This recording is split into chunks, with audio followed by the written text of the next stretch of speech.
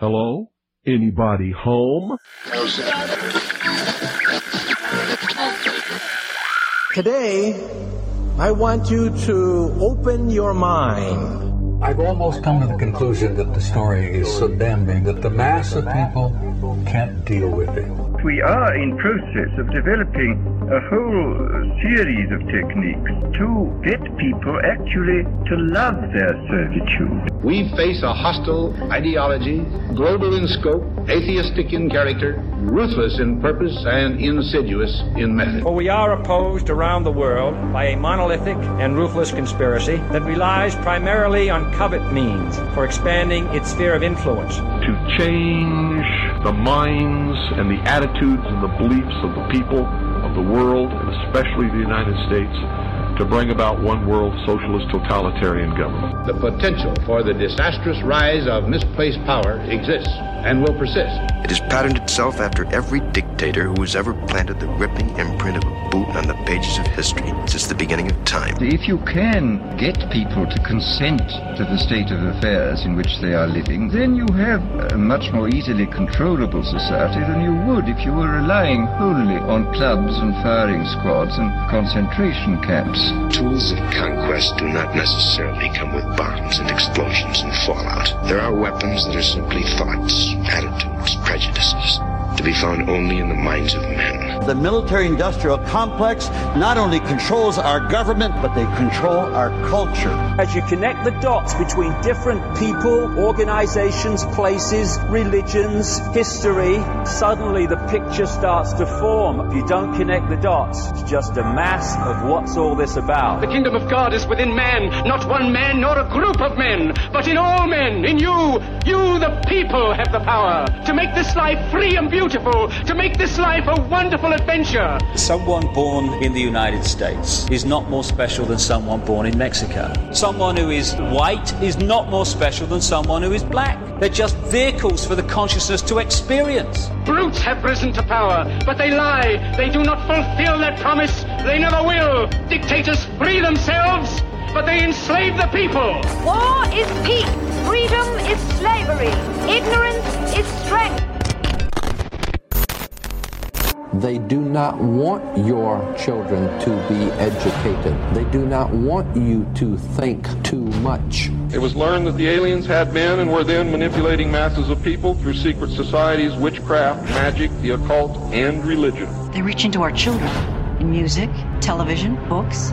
Prey on children's innocence. How can I disprove lies that are stamped with an official seal? So if you have the opportunity to stand next to one of these machines, it feels like an altar to an alien god. The Army Air Forces has announced that a flying disc has been found and is now in the possession of the Army. You can deny all the things I've seen, all the things I've discovered, but not for much longer, because too many others know what's happening out there. And no government agency has jurisdiction over the truth. Any state, any entity, any ideology that fails to recognize the worth, the dignity, the rights of man, that state is obsolete. A case to be filed under M for Mankind in the Twilight Zone. It's about time some of you got acquainted with the real hard truth. Freedom is the privilege to be right. Freedom from the disasters of our mistakes. It's the heart that says, I will not acquiesce. Across the gulf of space, intellects, vast and cool and unsympathetic, regarded our planet with envious eyes. Each of us, when separated, is always looking for our other half. And the desire and the pursuit of the whole is called love. Heart perception will change everything.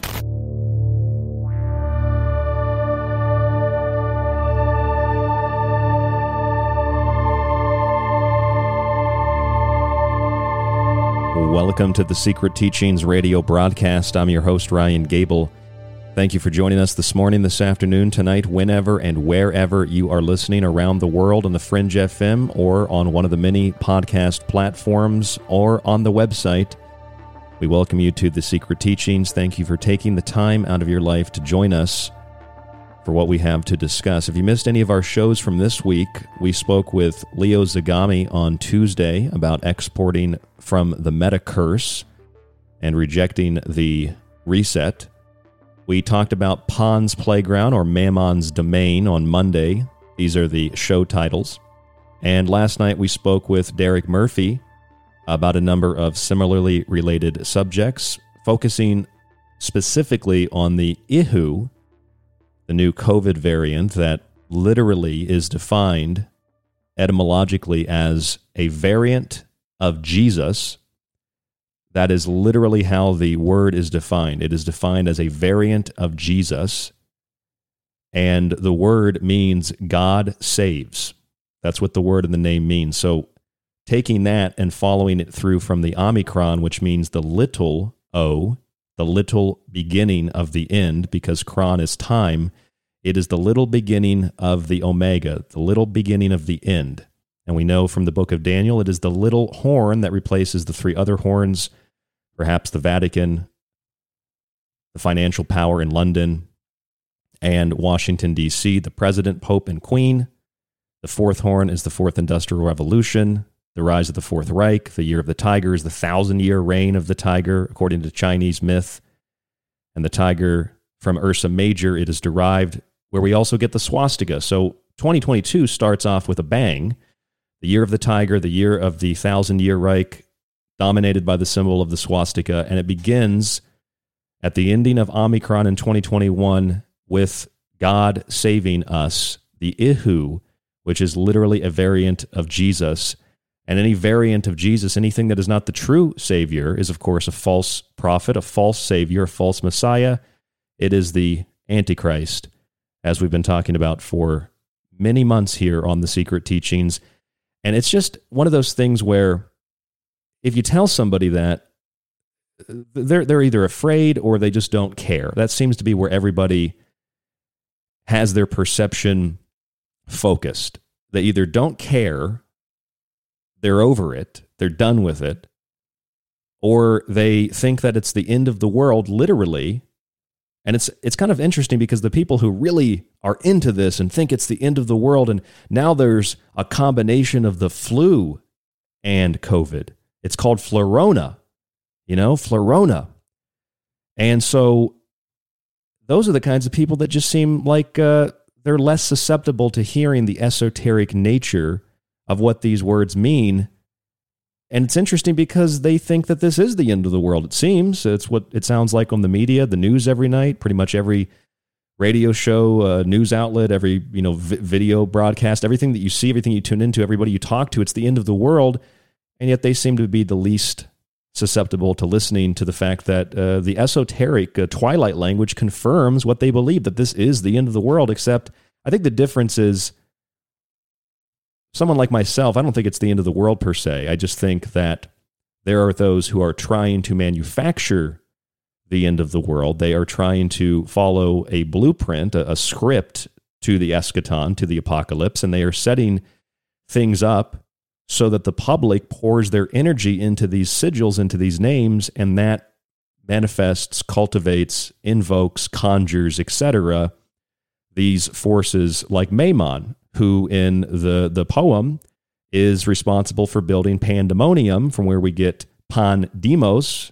We get pandemos, that is all people in Greek, and pandemos is where we get pandemic, it's where we get panic. And pandemonium, demonium means all demons. And so pandemonium is the capital of hell, and it's built by Maimon, the god of economic and greed and things like that. And so Maimon builds this capital of hell, which we could rightfully again refer to as the kingdom of the Antichrist, etc. And these are just things that I think about. Maybe I'm just totally crazy. Maybe I'm just totally nuts. But we try to bring other people onto the show to discuss these things too. Again, we had Leo Zagami on Tuesday. We had Derek Murphy on last night. We had Clyde Lewis on the TST Weekend Edition last weekend. And all these shows are on the website at thesecretteachings.info. You can listen to all of them for free pretty much on any podcast platform. We've switched over so that we have a free archive and then we have a subscription archive. So if you have a subscription to the show already, you don't need to worry about it. You still have access to the ad-free archive, the montages, etc. If you've subscribed to the show on a podcast platform, those free little subscriptions that tell you when a new show is posted, you might have to go back and search for The Secret Teachings again. So if the show went away, you'll have to go back and search for it and add it back to your podcasts. But if you do subscribe, you get a free, it's not really, I say free, it's not really free. It's part of the subscription. You get a private RSS feed that you can plug into your device or app. And that is all at www.thesecretteachings.info. Tonight, I would like to welcome a friend of mine and a reoccurring guest on The Secret Teachings. He also has a show here on The Fringe FM. You all know him as Charlie Robinson. And Charlie Robinson is with me right now. Charlie, how are you doing? Well, Ryan, I'm excited because on my 2022 bingo card, I have Jesus variant, I have the Fourth Reich, and I have the end of the world. So I feel like I'm starting off this year on the right foot. I feel like I'm going to get that card filled in with all the little spots. And we'll just have to check in later towards the end of the year, see how I did. That's a bingo. You won. If you have all three of those, yeah, that's bingo. It's getting harder and harder to tell the difference between actual news reporting and satire. And when I'm out doing my daily thing, whether I'm researching or I'm just online doing nothing, the things that we were screaming about 2 years ago are all happening. Of course, we're getting no credit for that, right on schedule. The things that we're saying are going to be happening or could potentially be happening. We're still being ridiculed for that, even though our track record looks pretty good. And I'm just trying my best to go with the flow, to keep my sense of humor about all of this. I recognize that it's not really funny what's happening, but the absurdity is off the charts. And so my coping device, my coping mechanism is to see the humor in the insanity, to keep, so that I'm laughing to keep from crying. And given what we've gone through in the past 12 months, has just been, boy, it's like on the edge of hysterical laughter, but it's terror. It's like one horrible thing being presented by the nightly news after the other to a mortified and dumbed down and very scared general public. And I'm finding it increasingly more difficult to find the humor in it all. But I think that maybe you and I will put our heads together tonight and see if we can't come at this from, I don't know, maybe a different angle, an angle that the mainstream media refuses to come at this from, and maybe in a way that still shows the very serious nature of what we're dealing with, but we also sort of allow ourselves the flexibility to be human and laugh at how preposterous it is and how the wheels seem to be falling off the narratives and how the orders and demands are becoming increasingly more nonsensical. And so maybe we'll just get it all sorted out by the end of the night. What do you say? I think that sounds like a good idea. And you know what? Speaking of those kind of trivial demands, you've probably read the Bitterman chart of coercion, right? How to extract. Yeah, I mean, it's literally what the media has followed, from isolation to those threats and trivial demands. I mean, it's all about concocting and manufacturing this emotionally hysterical response to things so people don't think critically. I think that's really the bottom line. It's psychology. It's mass psychological manipulation. Yeah, and we are at a severe disadvantage as the general public. Not you, not me, not your audience, but the general public.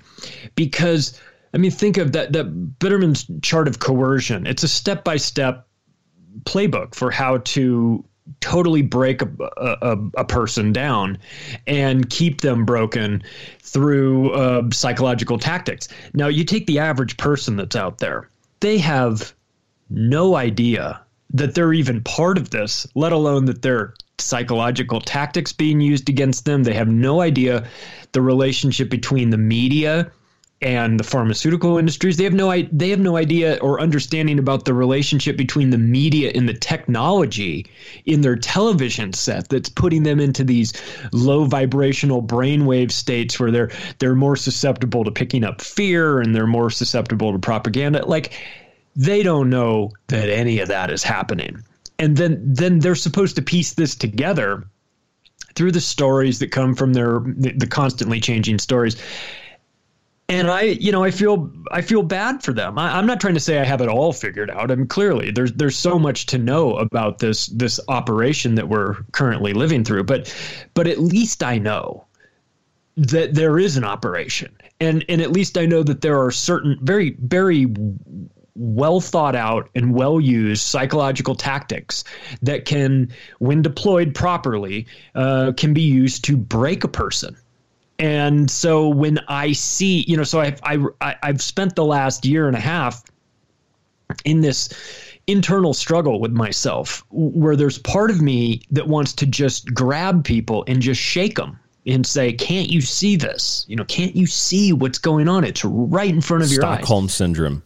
Yeah, but then I have to pull back and I have to remember, okay, they're operating off of different source material than I am. The information that they're ingesting is poisonous, much like, the food that most people are eating.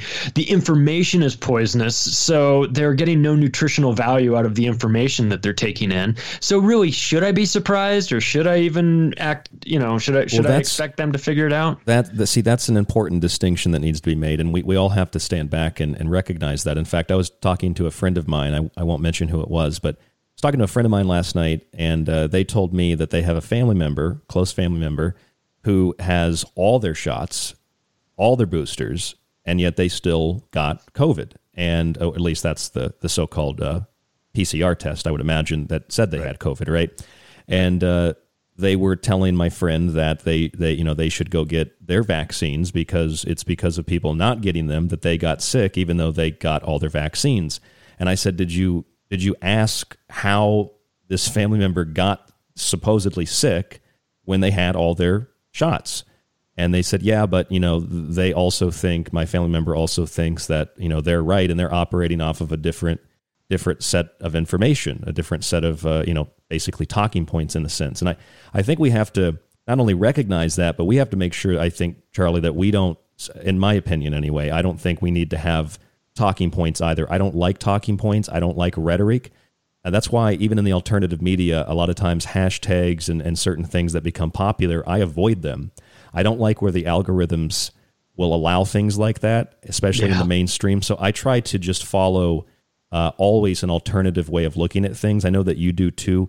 But I guess my point is other people certainly are looking at different information. So you're right. We can't necessarily be upset because our friends or family aren't asking logical questions, and they think that maybe because they got their shots, they still got sick. It's because other people didn't get theirs. It doesn't have to make sense, but based on the information they have, that's their logical conclusion. So we have to, I guess, be accommodating to that.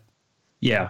And I have taken this approach where there's sort of two parallel lines of thought going through my head at all time. One is, this is a serious situation. We need to get out in front of this. We're the alternative media. Our job is to recognize these lies and that the pharmaceutical industry and the media is telling us, and we need to counter their, the things that they're saying by bringing up our, all that stuff goes through my head. And then there's a secondary line of thought that's going through my head at the same time, which is, as a writer, I'm fascinated with what is happening. I am mesmerized by the psychological tactics that have been employed here.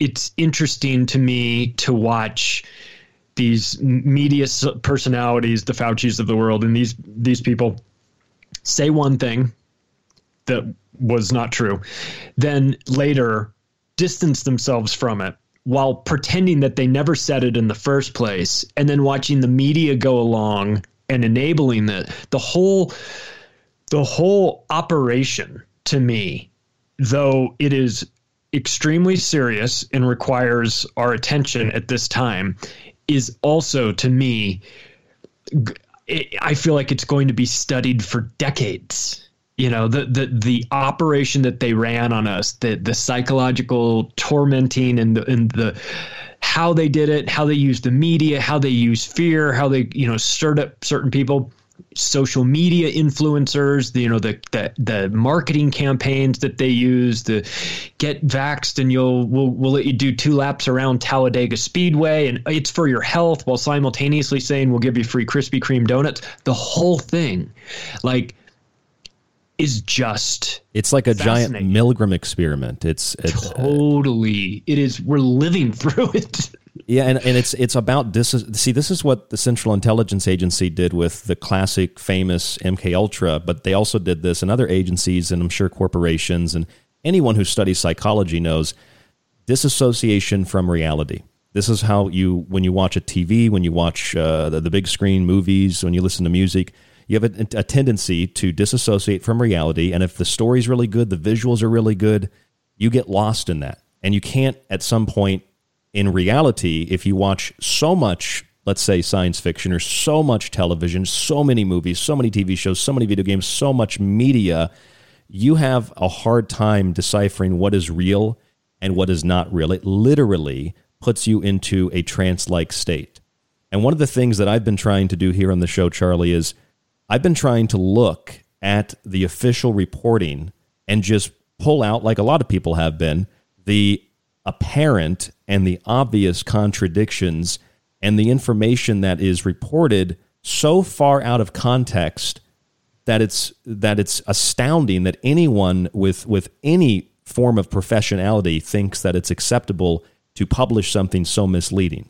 So let me give you an example of this. This was a couple of articles I pulled out for last night, and it's about the Florona. You know about the Florona now, the flu and corona? Oh, yes, it's all the rage, don't you know? I'm going to go pick one up after the show. You should, if you can get one. I hear they're tough. We're giving Florona away in the second segment, so stay tuned.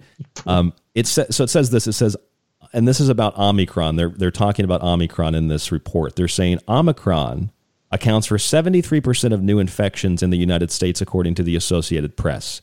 That was reported January 4th, 2022. When I read that, I thought, hold on a second. And this is where the average person on the street, if they're not reading this stuff, they're not having this realization. Since I do this professionally, I'm having this realization every day. I thought, wait a minute.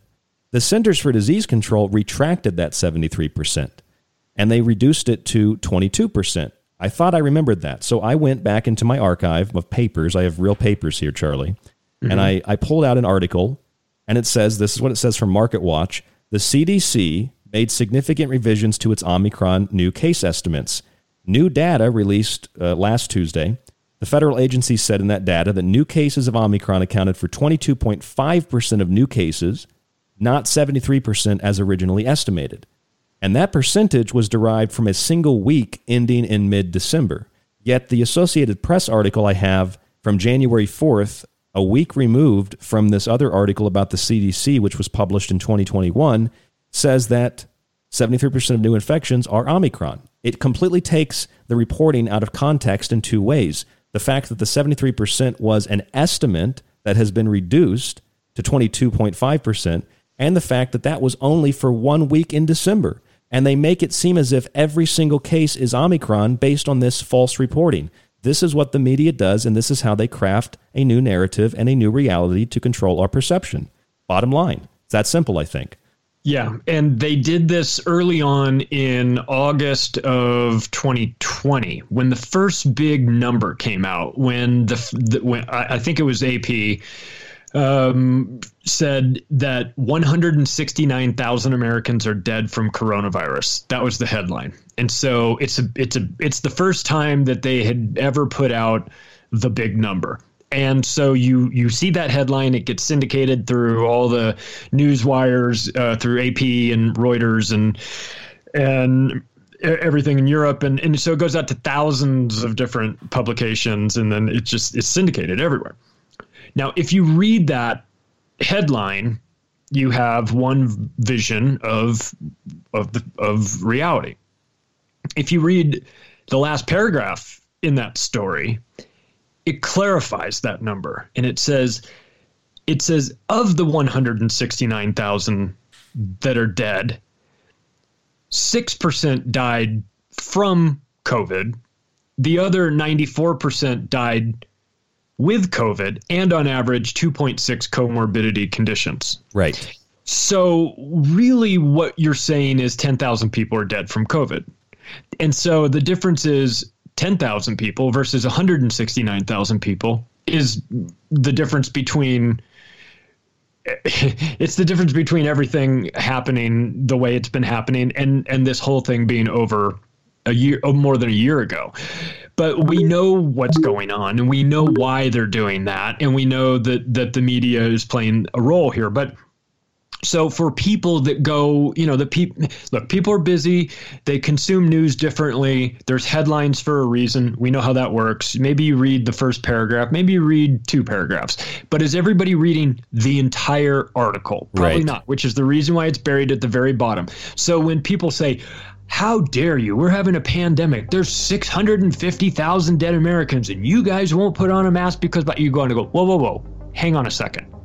The number that you're using to club me into submission is false. It's false by a lot. It's not sort of false. It's 94% false. It's completely inaccurate, totally misleading, and intentionally deceptive. Across the board, virtually everything that the media has reported. And it's not all intentional, I don't think, because you have a lot of smaller outlets that just pick up the big stories, like you said, from the AP. You only have to control the source of the information, and then everything else falls into place. Charlie Robinson is our guest this evening from Macroaggressions here on The Fringe FM. We've got more with Charlie after this break. Don't go anywhere, right here on The Secret Teachings. I'm Ryan Gable. We've got a lot more to get into. Stay with us.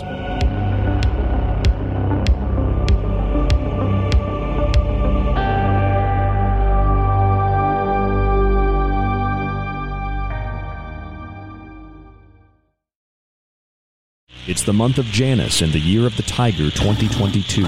Here on KTLK Digital Broadcasting, The Fringe FM.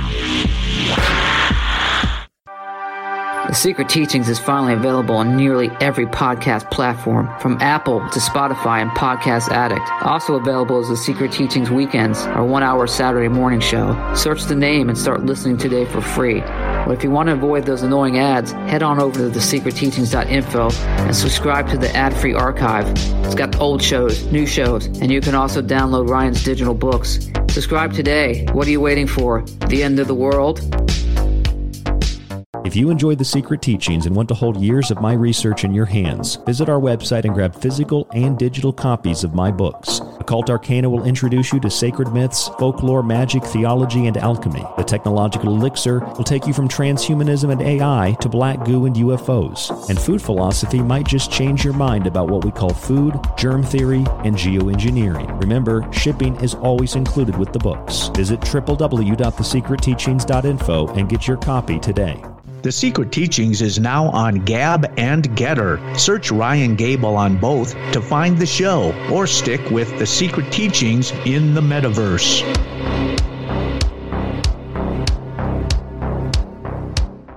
This is Michael Strange from Troubled Minds.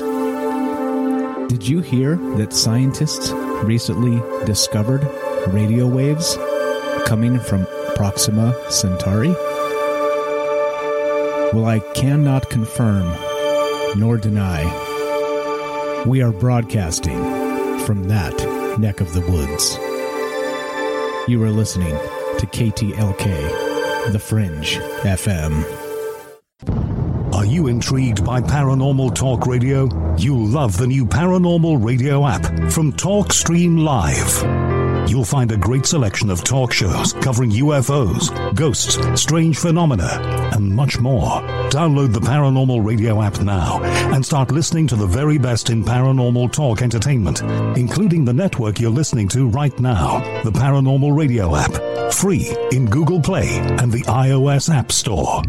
Hello, folks. This is Jordan Maxwell. My website is jordanmaxwellshow.com, and you're listening to The Secret Teachings with your host, Ryan Gable. Do you have everything you need to explore The Secret Teachings? I've got my secret socks on, and my secret TV, and my secret Secret TV channel. Looks like SpongeBob's ready. Are you? Hey, this is Charlie Robinson, and you are listening to The Secret Teachings with Ryan Gable. This is David Icke from davidicke.com, author of The Phantom Self and The Perception Deception, and you are listening to The Secret Teachings with Ryan Gable.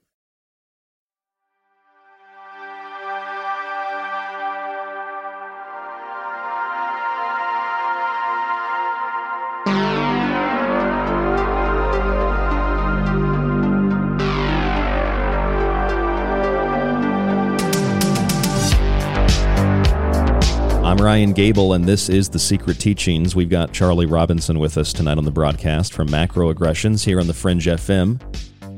Charlie, I went to my Technological Elixir book that I wrote. I did a revision of it somewhat recently, and I was skimming through it for that report that you mentioned from the CDC where they talked about 94% versus the 6% of people who actually died from COVID, not with COVID.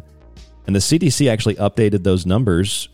They're saying 5% of the deaths now were caused by COVID, and 95% were people that died with COVID. And they increased the number of comorbidities. Actually, it's not 2.5 or 2.9. It's 4 additional conditions now, along with what's recorded on the certificate for the cause of death. 4, not 2.5 or 2.9 now. So they've actually increased the comorbidities, and they've decreased officially recently on the CDC's website the number of people who died of COVID instead of dying with COVID. I mean, this is official Centers for Disease Control numbers, official numbers, and I pull those out, and I'm just called crazy still. I don't understand that mentality, but I do know that it's a psychological method to confuse people and to disassociate them from reality. So even when you show them reality, they're living in another narrative. It's like a whole nother perception of the world. Well, they had to account for those skydiving deaths that were blamed on COVID and the motorcycle accidents and all of this stuff. Gunshots,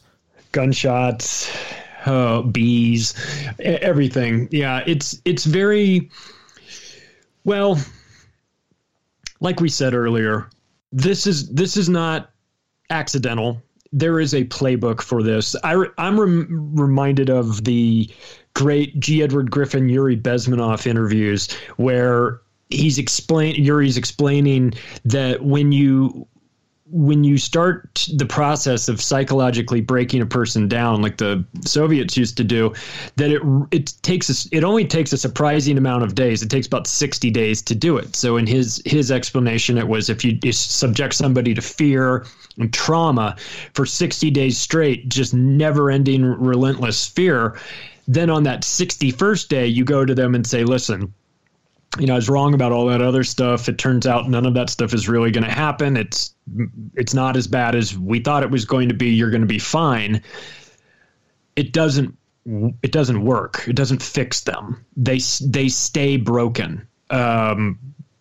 So when I hear that, and then I overlay that onto what we've gone through, the media, the operation the media has been doing on everybody, and it starts to make a lot of sense.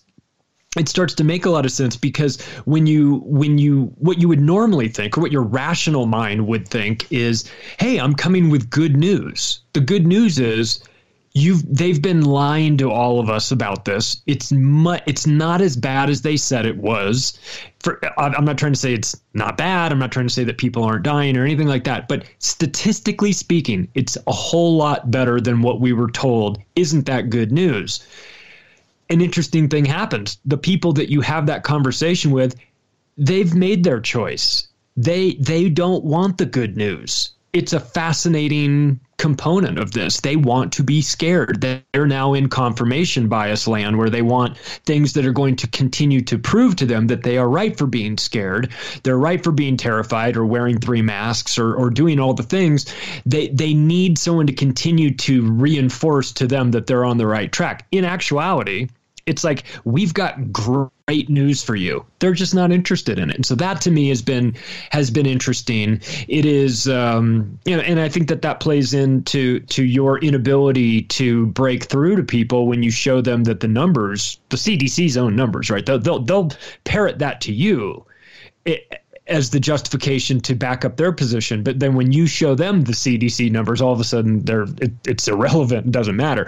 But which is an interesting psychological tactic in and of itself. But we're in a weird spot where we've got good news. We're not even selling good news. We're just going to give it to you, and they don't want it. And that's weird to me. Well, when I heard that Australia was officially changing their policy for COVID deaths, and they said that they are going to now classify people that died with COVID differently from people who died from COVID. And that is such a small, minor thing perceptually. But at the same time, it's also a monumental thing, because the difference is people are only dying with something. You also die with hair and fingernails. You also die with lungs and a heart. So just because you died doesn't mean you died from that thing. And that little piece of information that's so monumental has been so difficult to explain, because I think that so many of us and I don't think that this is necessarily even intentional per se, but since grade school, we were taught how to speak and how to communicate, but we've only been taught how to speak and how to communicate to the like a very minor point. We weren't taught what the meanings of words were. We weren't taught unless you took like an English grammar class. Like, we don't know on average what words mean, what their intentions are behind the original meaning of the word, and how those words have been changed, like the word vaccine, for example, or the word virus. The word virus used to mean poison, snake poison. It does not mean a little particle, but that word has been changed. The word infection and contagion have both been used interchangeably. They do not mean the same thing. And these are things, Charlie, you can find, if you just do a quick etymological search in a dictionary for what the words mean.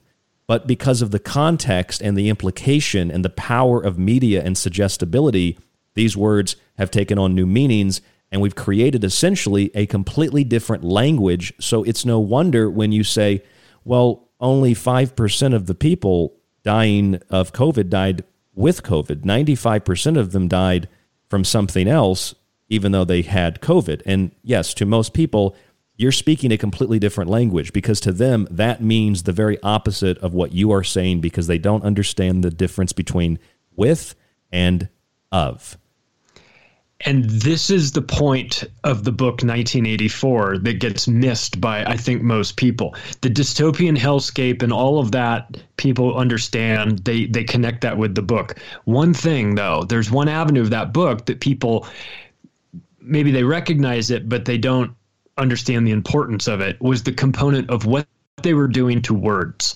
And the idea of the only language that's getting whose vocabulary is getting smaller instead of larger, the memory holing of words, the changing of this. This is a devious form of mind control, and we've been introduced to it. Now, lawyers know the power of words. They know the difference between how one word of or from or how that can make. May I give you an example of that? Please do. I've been writing these legal forums, not a lawyer, but I've been writing these legal forums because I've been studying law, and I've sent them out to paramedics. I've sent them out to family members and friends, and it's helped a lot of people based on religious exemptions and the federal definition of religion be exempt from their COVID-19 vaccines to maintain employment. And you have to declare that you have a religious right. If you submit that forum, then you are giving them the power to reject it. We learn that you have to use the word declare. I am declaring my religious exemption, and then they can't reject it. And that's what's happened across the country. The people that have contacted me by the hundreds, anybody that puts declare and gets it notarized is immediately removed from the requirement. But if you put submit, then it takes forever, and they usually get back to you and say, we reject your religious exemption. Just the difference between declare and submit, something so simple, and that's exactly what you're talking about with legal terminology. Prime example. Yeah. And now you have a deep understanding of words, the root of words, all of that. That's the foundation of which your show is built, is on that. So you obviously can see through, you can see through things that most people can't. But the play on words, what they've been doing to the common person is really devious. They've changed, like you said, they've changed the definitions of herd immunity. They've changed the definition of what vaccinated means. They've done all these things simultaneously, and on a different topic, but still having to do with the use of words. In the summer of 2021, the House of Representatives of the United States put new rules in place banning the use of certain words: mother, father, brother, uncle, aunt, sister, brother-in-law, mother-in-law, father. All of the words that you use to describe the family, you can't say them in session in the House of Representatives. They've changed that. It's an unusual thing, but what it got me starting to think about was, if your goal is to destroy something, in this case, in this particular example, the family, and you can't just outright destroy the family at this moment, maybe you can start a campaign where you remove the ways in which you describe a family as the first step towards destroying to undermine it. Yep. Exactly. And so the removal of these words in Congress saying that that you can't say that is a step towards removing the family. Because if I can't describe my family, what is my family? Do I have a family? So the importance of words in the COVID narrative is crucial, but understudied. I think you do a good job of getting into what these words really mean. And look, let's be honest, like the casual user of these words, myself included, if we don't know the deep meaning of them, we could be out about our day casting spells on things and asking for something that we didn't ask for, or not asking for something that we do want, and using a term that we could very easily use a different word to describe it, but because we've been conditioned to use a certain word over another one, we're actually doing ourselves a disservice because we're negating everything that we're putting out there. I mean, there's a lot to unpack with our relationship to language and how it rules our world. And I mean, if you think people are unwilling or unable to understand the COVID narrative, I mean, try talking to them about the language narrative too. I mean, it's as over their head or boring as anything else, but yet simultaneously extremely important to understand the words and the wordings and how it's used and why it's used and who's using it and why are they saying one particular thing and not another thing. So it's really kind of forced us to be more. It's forced us to pay attention to the details, especially when it comes to the wording of certain things. So the difference between declare and submit, the difference between of and with, dying of something, dying with something, and then you look at something like intonation, the rise and the fall of the voice. Because if I said, oh my God, Charlie, somebody in my family, they died with COVID, it's different than if I said, oh man, somebody died with COVID. It's not a big deal that they died of a car wreck, but they did have COVID. There's a complete difference in the way that you express it. And that's pretty much the way that any media source, they use intonation in the way that they report these things, from the music to the graphics to the tone of the voice. And that in and of itself, even with using the proper word, can change the definition. It's the breaking news. Dun, dun, dun, dun. And then the bong, and then scientists believe.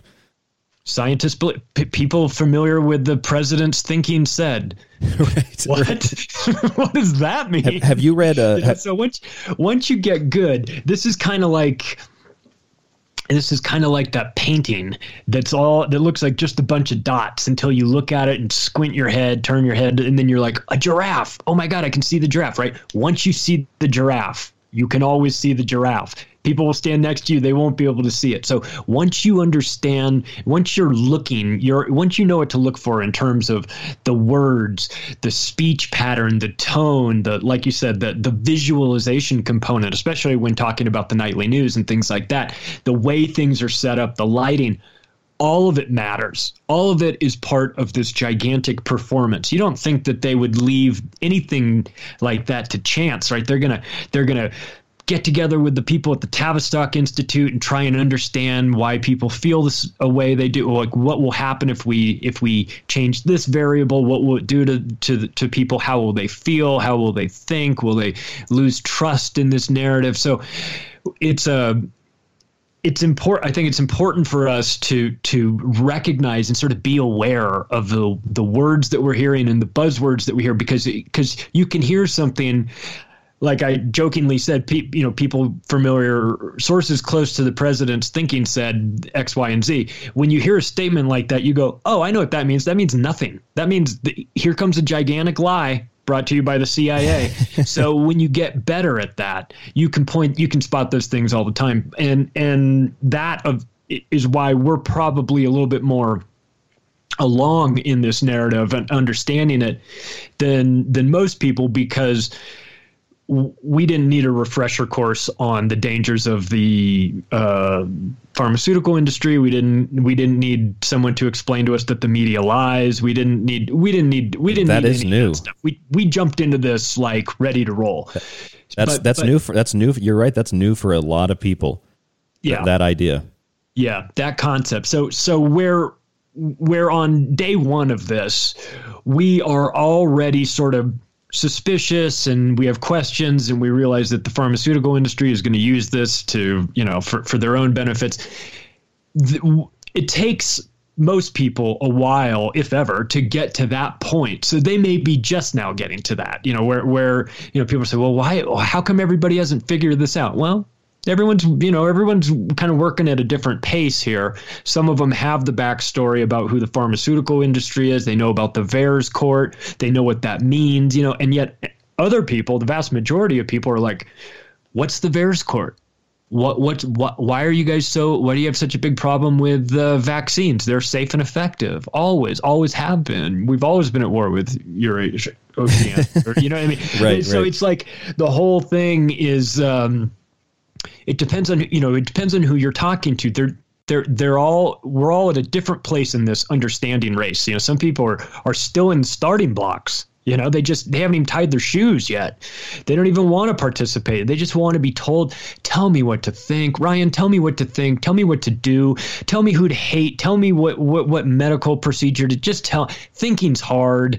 I'm not equipped for this. I'm not a professional. I don't know anything. You tell me. You're wearing a white lab coat and holding a clipboard. You look like you know more about this than me. Please tell me what to believe. So I mean, how do you reach those people? Those are people that want it, that want reality handed to them on a silver platter. It's going to require you to use your brain on this one. I think it's going to require you to open your eyes and pay attention and ask yourself, are the things that I'm experiencing right now, do they make any sort of sense? Or is this part of maybe a disjointed agenda that seems to be falling apart at the seams? That's critical thinking. And what you said about Congress banning certain words on the floor, I remember when they were talking about the word amen, and they were saying it should be amen and women, right? Or a woman. And I thought, I don't even have an argument or a stance on that, because I know that the word amen comes from Amen-Ra.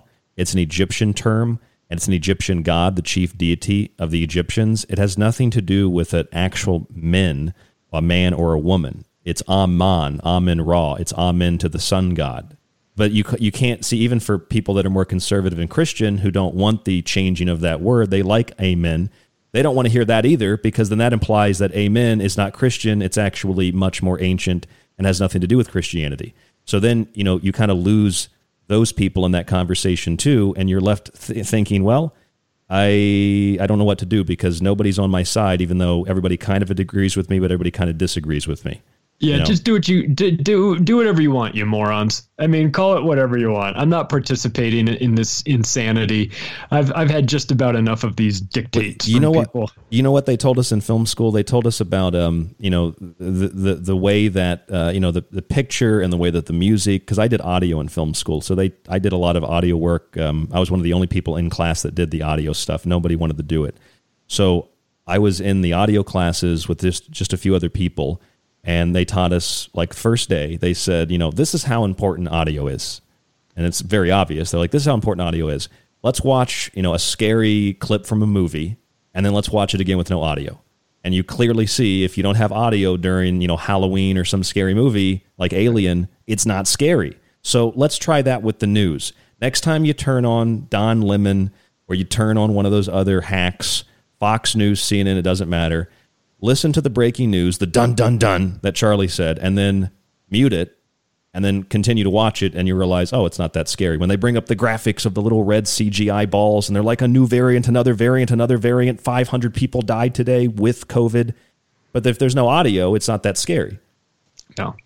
No, it's a much different version of reality, but we're being stage managed by these people. So they want us to, you got to have the whole experience. If you're going to stay in your homes, and trust the plan and all that good stuff, then you got to have the audio up, full audio up for this one, Ryan. Well, do you know about the American Medical Association's, they call it the AMA COVID-19 guide? Have you heard about that? No, I'm sure it's chock full of useful information. Oh, it's full of so much information. In fact, it's full of information on how to use information out of context and how to deceive people. It literally teaches you. You've seen that, how to conduct interviews. Yes. By the way, yes, I have seen this one. This is fascinating. This is like it's like a document telling you how to you could have taken the AMA off of it and told you this is how to get out of a police interrogation or something. Say nothing, or when they're interviewing you, stall for time. It was like fiddle with something and try and run out the clock. I'm like, what is this? Are we in a football game here? And you want me to kneel down 3 times and run out the clock? It literally explains controlled responses, quotable language, interviewing techniques. It details how you do certain things and don't do certain things. They call it the do's and don'ts. They give you delivery tips, and they do some of those things that you just mentioned. Basically twiddle your thumbs, stall, ask a question in response to another question, and just repeat language like safe and effective, safe and effective, safe and effective. It doesn't have to mean anything, but you just repeat it, regurgitate it, and then that becomes the mantra. I mean, this is all magic, really, Charlie. This is all a form of magical incantation. We recite these things. It's the way that we spell words. We cast a spell. When we write them in a more artistic way, we curse them. We send out a curse. The way that we intonate in our voice, all of that can tell us not only about the individual, kind of like body language, but it can tell us about the ideology, and it can tell us about the pre-programmed response that individual is following, in this case, the AMA's COVID-19 guide, or the Yale University clinicaltrials.gov report that came out in 2020, mid-2020, long before there was a widespread vaccine, and it was telling people how to, from the media to government officials, I don't know if you saw this one, how to convince people to get a vaccine before it was even available by telling them things like, this is for the betterment of your community, this is for the betterment of your country, this is for the betterment of your family. And if it says, if they keep disagreeing, if they keep saying, we don't want to do this, we don't want to take this vaccine, then you get more personal. You're hurting other people. You're a bad person. You're a bad American. You don't want the economy to be good again. Just talking points from Yale. The NIH sponsored it. I mean, these are mainline universities and government agencies, and they're literally teaching you how to lie to the public, teaching doctors, scientists, media, how to lie to the public. And then when you call that out, they use that technique to dismiss it and try to debunk it. You're like, I know what step 5 is. I know what you're doing. I'm calling you out for this, and you're using one of the tactics in this thing to try and discredit me. It would be fascinating to watch this if it wasn't so damn serious and frustrating having to live through it. But the tactics that they've used, the magic words for magical thinking, it all sort of fits. I just keep telling people that I know that are close to me, but that don't quite see this whole thing yet. I just say, listen, just ask yourself, is this what you would be doing in a normal pandemic?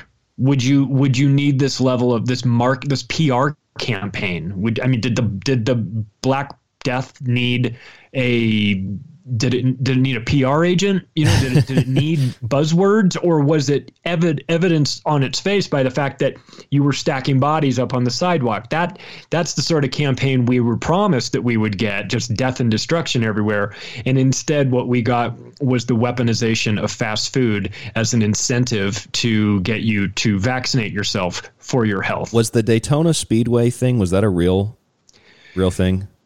It was Talladega. And yes, okay. It was a real thing. It most definitely was. They said that they'd let you do 2 laps around Talladega. Ryan, I have standards, and personally, I am holding out for 6 laps. You want 6 laps? Yeah. Well, I mean, you probably pass out by the first lap and a half. Right. Anyway, you won't even make it. You'll have myocarditis by the second lap, which I find interesting. In this big prestigious journal Circulation, they've now acknowledged that myocarditis is one of the major side effects of the vaccine, especially for young people. And it's like, no matter how many times a major medical publication, a major scientific publication, a major medical journal, science journal, engineering journal, etc., literally publishes the very thing that the so-called alternative, just people asking questions. I don't even like that that name most of the time to create that narrative. That alternative means that we are submitting to the mainstream, but that anything that we suggest, that we say, is immediately flat and wrong on its face, yet they're literally publishing the evidence and the proof of what the average person who is able to critically think is questioning. Like, you have the New England Journal of Medicine literally showing you in data, real raw data, that 82% of women who got a vaccine second trimester lost their babies. Period. That was the statistical data from the New England Journal of Medicine. The study was never pulled, but the media just said that study is taken out of context. And then you go read it, and it's completely in context. It's just always about diverting the accusation, putting the accusation and the burden of proof on you. And see, these are the tactics that once you realize them, we're not trying to be deceptive, Charlie, but we can use these tactics and put them back on the media and the people that use them on us. When someone says, where's your proof of that? I ask them, well, where's your proof of what you're saying? I'm not going to sit here and have to defend myself constantly when the burden of proof should be on you, because you are telling me things and you are demanding I do things that fundamentally changes the way that I live my life and fundamentally changes society. I want to see proof. The burden of proof is not on me, Charlie. The burden of proof is on that person. I'm Ryan Gable. This is The Secret Teachings. I know I dropped a big bomb on you there as the music came up. I knew the music was coming. I could feel it. Charlie is a pro. We'll be right back with Charlie Robinson here on The Secret Teachings. Macroaggressions is the show on the Fringe FM. There's a lot more after this. Stay with us.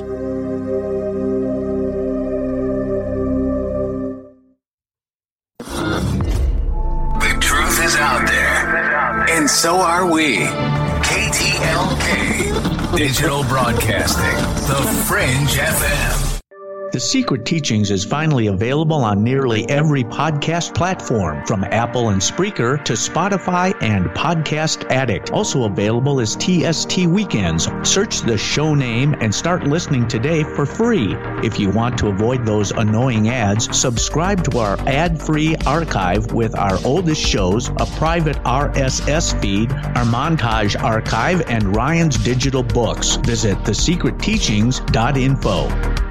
People ask me all the time what they can do to take control of their lives when facing a daily onslaught of dis and misinformation. I say take control of your body and mind with water filtration. Visit www.thesecretteachings.info and click on our affiliate sponsor link with Pro One water filters at the top of the page to search for a water filter for the home, camping trip, and even the shower. They filter countless contaminants and make a wonderful gift for friends, family, and yourself. That's Pro One water filters at thesecretteachings.info. If you enjoy The Secret Teachings and want to hold years of Ryan's research in your hands, visit the website and grab a physical and digital copy of Ryan's books. Occult Arcana will introduce you to sacred myths, folklore, magic, and alchemy. The Technological Elixir will take you from transhumanism and AI to black goo and UFOs. Food Philosophy will change your mind about what we call food, germ theory, and geoengineering. And remember, shipping is always included. Some restrictions exist for international. Visit thesecretteachings.info. We must seize the means of production. Stop it, Vlad. You know the rule. No communism. Mama, if we just get rid of all these successful people, we'll finally be happy.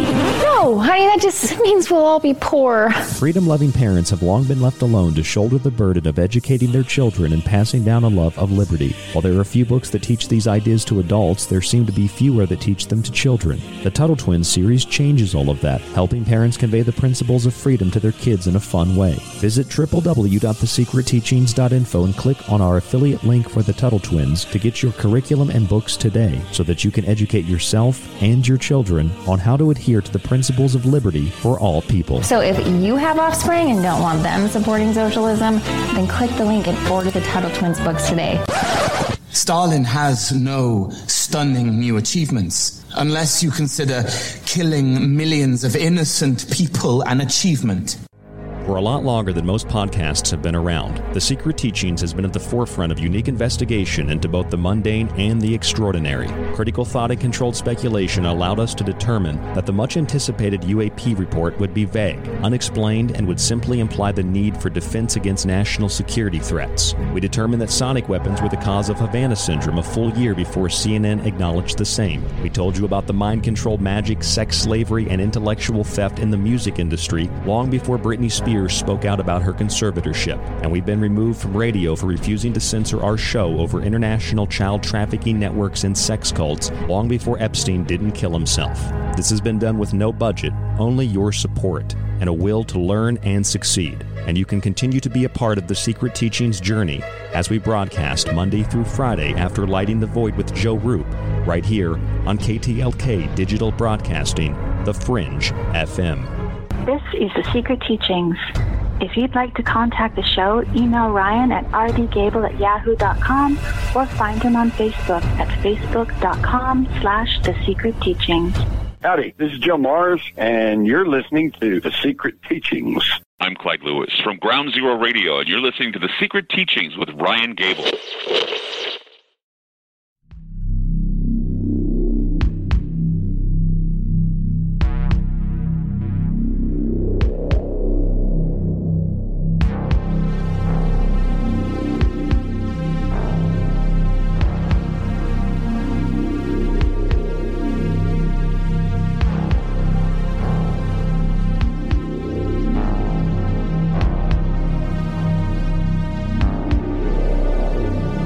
Welcome to the Secret Teachings radio broadcast.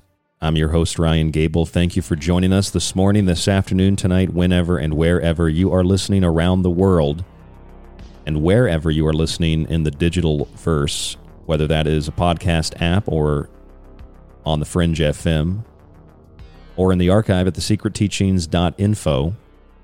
You know, you can find our full show archive now. All of the broadcasts, after they air, they will be on pretty much every podcast application that you can find.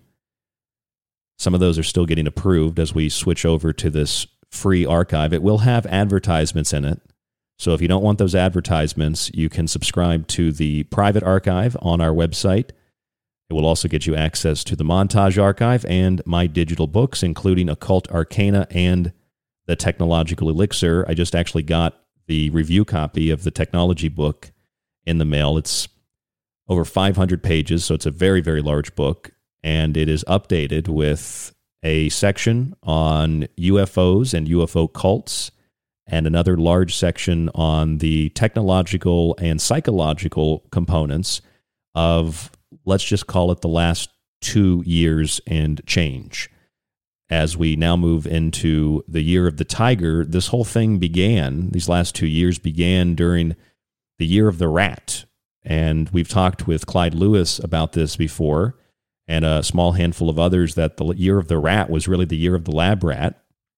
And 2021 was the year of the ox, the beast of burden.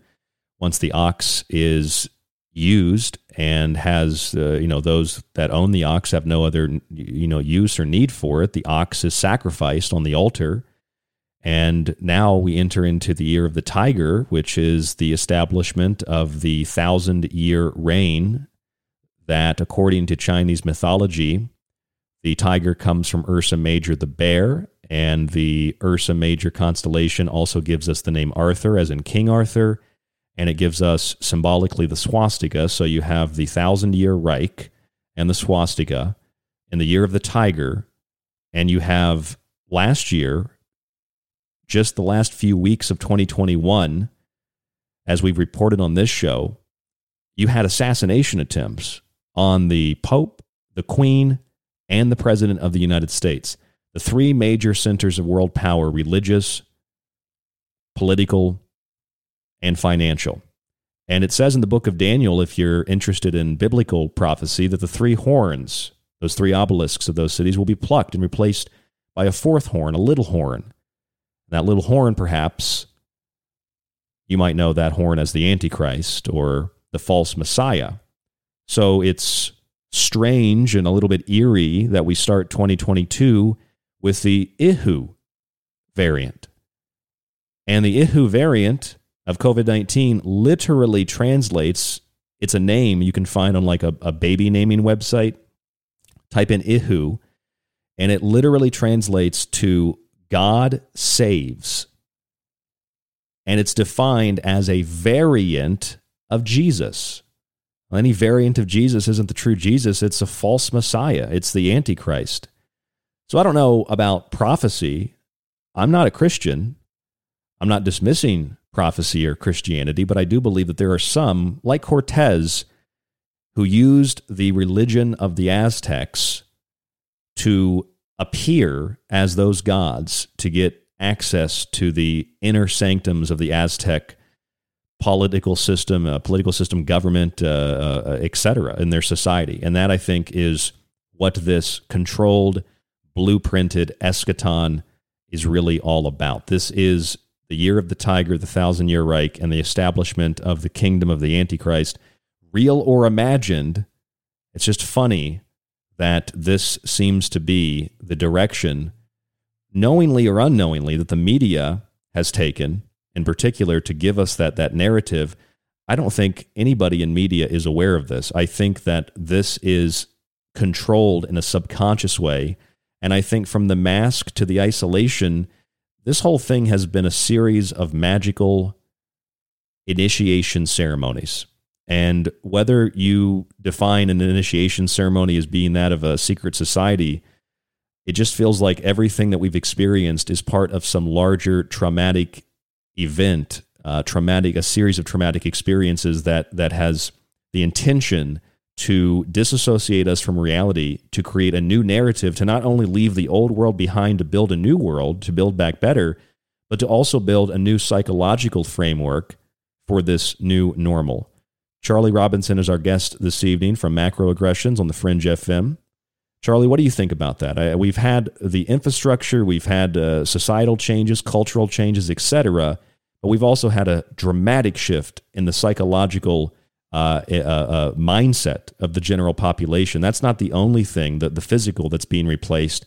The mindset, the perception of reality, the narrative of the mind is also being replaced. That is a new thing that is being also built back better. I'm sure the metaverse is nothing about, right? Nothing at all. I mean, they are just, like you said, they're replacing real things with fake things. There you have it. Yep. be that, reality with virtual reality, the reality in the medical industry with some sort of weird hybrid of, well, just believe what, the truth is whatever we say it is, or the science is, any attack on science is an attack on, any attack on me is an attack on science, and all this bizarre sorts of ways of viewing the world. But I think one thing is crystal clear. They're trying to take us out. They're trying to distract us. They want us focusing on the wrong things at the expense of the right things. They want us living in, hey, your life is bad. You're not the person you thought you were going to be. Well, we've got this metaverse over here. Don't worry about the fact that it's being sold to you by one of the most devious people on the planet, Mark Zuckerberg. Don't worry about him. He just because he looks like a character inside the metaverse, don't worry about that. All of your inefficiencies or deficiencies, I should say, in life, all of your shortcomings, all that stuff, you can leave that, Ryan, where you found it. You can leave that back in that boring, outdated reality, and you could be whoever you want in the metaverse. You want to be the guy that gets all the girls. You want to be the guy that looks the right way or has the right amount of, has the right real estate or has that. It's all there for you in the metaverse. So it's a full spectrum takeover of reality. Reality being controlled by the media. Our science is being manipulated. Our social media that we participate in, if we do, that is obviously curated for us. Then you get introduced to the world of augmented reality or virtual reality with Oculus headsets and in the direction that's going. And yeah, I know it's not fully built out to where it will be, but I think just the sales pitch behind it. If you watch that Zuckerberg thing, it's like an hour-long infomercial for it. There's one word they say over and over again: experiences. It's like they want to convince you your life isn't good enough. You're not having any experiences in your apartment, but in the metaverse.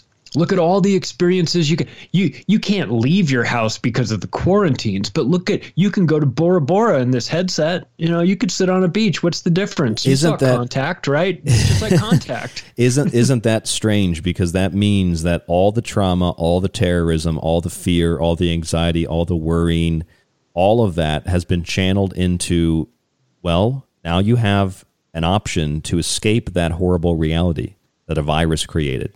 Plug yourself into the metaverse. Very convenient. Yeah. Do you need to be vaccinated in the metaverse? That I don't know. That's a really good question. You might need to be vaccinated in order to plug into it so they can inject the nanoparticulates and the nano components so that you can connect wirelessly to the metaverse. Yeah. Yeah. It's all kind of funny and we're goofing on it. But we also understand the seriousness of where this is going. And, you thought you had psychological problems before. Wait till you're some kid that ditches school because school is terrible because they're dyslexic and they can't learn. But in the metaverse, everybody treats them right. And it's just a much better version. It's where they would prefer to be. And, man, I mean, forget crack cocaine. If you've got the metaverse, you're offering all of this stuff. Think of the ramifications of that. Think of the fragmenting of society. Think of everything. You've got a brand new platform where you can control minds. It's an advertising platform. It's a high level. Think of all the information. If you have a Facebook account, think of all the information about you that they currently already know. I mean, they pretty much know you, depending on how much time you spend there. They know who you interact with. They can make your reality tailor-made to you based on the inputs that you've put in over the years that you've been using it. So they could probably get you in the future at some point to a place where it's indistinguishable from reality. Take the goggles off, and then you have to do a double check to see where you really are. I think that it might not happen for us, but it might happen for our kids, they're going to grow up in a world where, if you don't like the current reality you're in, you just switch over to something else with a headset. So that is, I don't think that's the healthiest way of coping, but I think people will use these technological advancements as an escape hatch the way drugs and alcohol have been used. And so I would envision a rise in psychologists, psychiatrists that have a deep understanding in how to disconnect people from this, because this is going to be an addiction just like anything else. And the ramifications of it are truly terrifying. But of course, sell the benefits. They're going to sell all the great things you can do, and you can change your wardrobe and you can go hang out with all your friends in the metaverse, but they'll never tell you about the deep psychological damage that's doing. Maybe because they don't know it yet, maybe because they do know it and they just want to keep that sort of information suppressed. But in the end, much like the COVID narrative, in the end, when you get to the end and look back on what you were told, what you were promised, and what was actually delivered, I think that the metaverse will have some COVID-like traits to it, where everyone was sold a bill of goods, and yet in the end it sort of turned out a bit different than what they expected. I'd be even more dramatic than you in explaining this. I feel that what's happening, and I'm in agreement with you, I think it's more dramatic, though. I think that what's happening is the idea that we can get onto social media, that we can get onto our phones. We're already doing what you just said. We're already escaping. We've been doing that for decades now, escaping into the digital universe, the digital world, the meta that is beyond our physical. And now what they're doing, Charlie, is because of everything that's happened in the last 2 years, everything's just so terrible, and there's a climate crisis on top of that. If we plug into the digital world, we can save ourselves from ourselves, and we can play around in this giant sandbox and never really have to worry about anything. Of course, I think that a lot of people, and I used to think this too, that a lot of people feel as if we're going to plug ourselves into it like we saw in the Matrix films. I don't think that that's what's happening. I don't think that it's the Neuralace per se. I think what's happening is what is happening every time we plug into a device, we log into something, we search for something, etc. We are providing our information so that, like you just said, Charlie, Facebook already has all this information on you. That is already the basis for the digital avatar. And it's not that we have an avatar like we have a picture on our account, or we have a digital character on Xbox or something. Now, this is a digital version of yourself that is, through algorithms, able to predict your behavior based on past behavior. And so when Samsung released their 6G plans for their digital sub-reality, you can look this up online, type in 6G Samsung PDF, you should find it. It's called an immersive extended reality. They explicitly say that this reality will be run by machines, and that this reality will include digital replications of places and people from the real world. So people think that the metaverse is a new thing. Samsung is building this, and they said that they were starting this construction 2020, 2021, and they're going to be done conveniently, Charlie, by 2030. Right on time. I think that people should reframe this. They should look at this digital persona that's being created as a digital voodoo doll.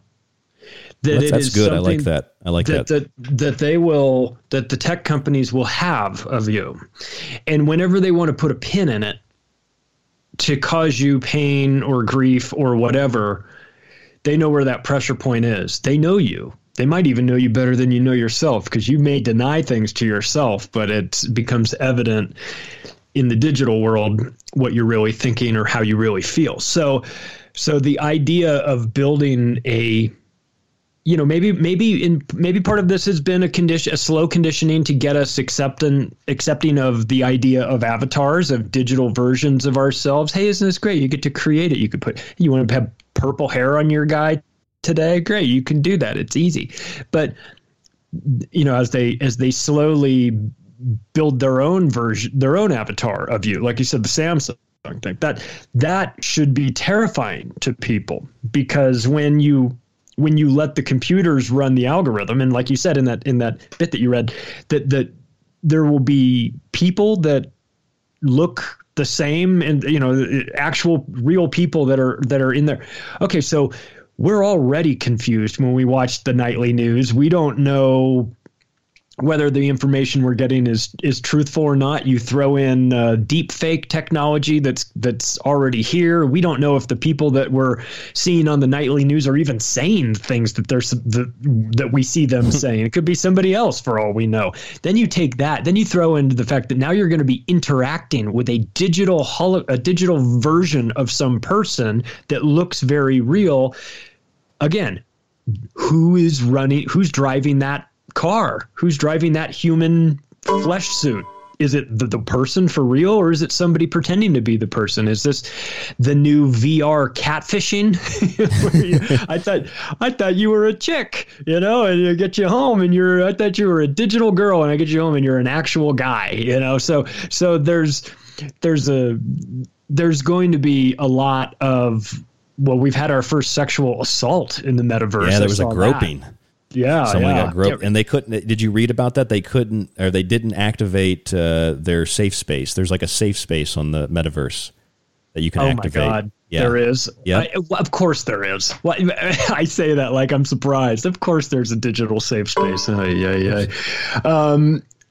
mean, I think gamers would suggest that this sort of stuff has been happening for a long, long time, right? People are in the interactive games. They're, I don't know, doing things that they shoot you in the game and then do something to your corpse, or you don't know if you're interacting with a hey, that's a woman avatar there. Hey, that looks like that's a girl, right? Well, really, it's like an 11-year-old boy in Tacoma, someplace, playing the game, pretending to be. So we've already kind of had our first taste of the digital world, the understanding that what you see on that screen does not necessarily correlate to any sort of version of reality, whether it's the insane game that they're playing or just the people that are supposed to be controlling it. You make the assumption, oh, you're going to make your avatar look kind of like you because you're the one playing it. Well, who says? Who says you have to stay in the same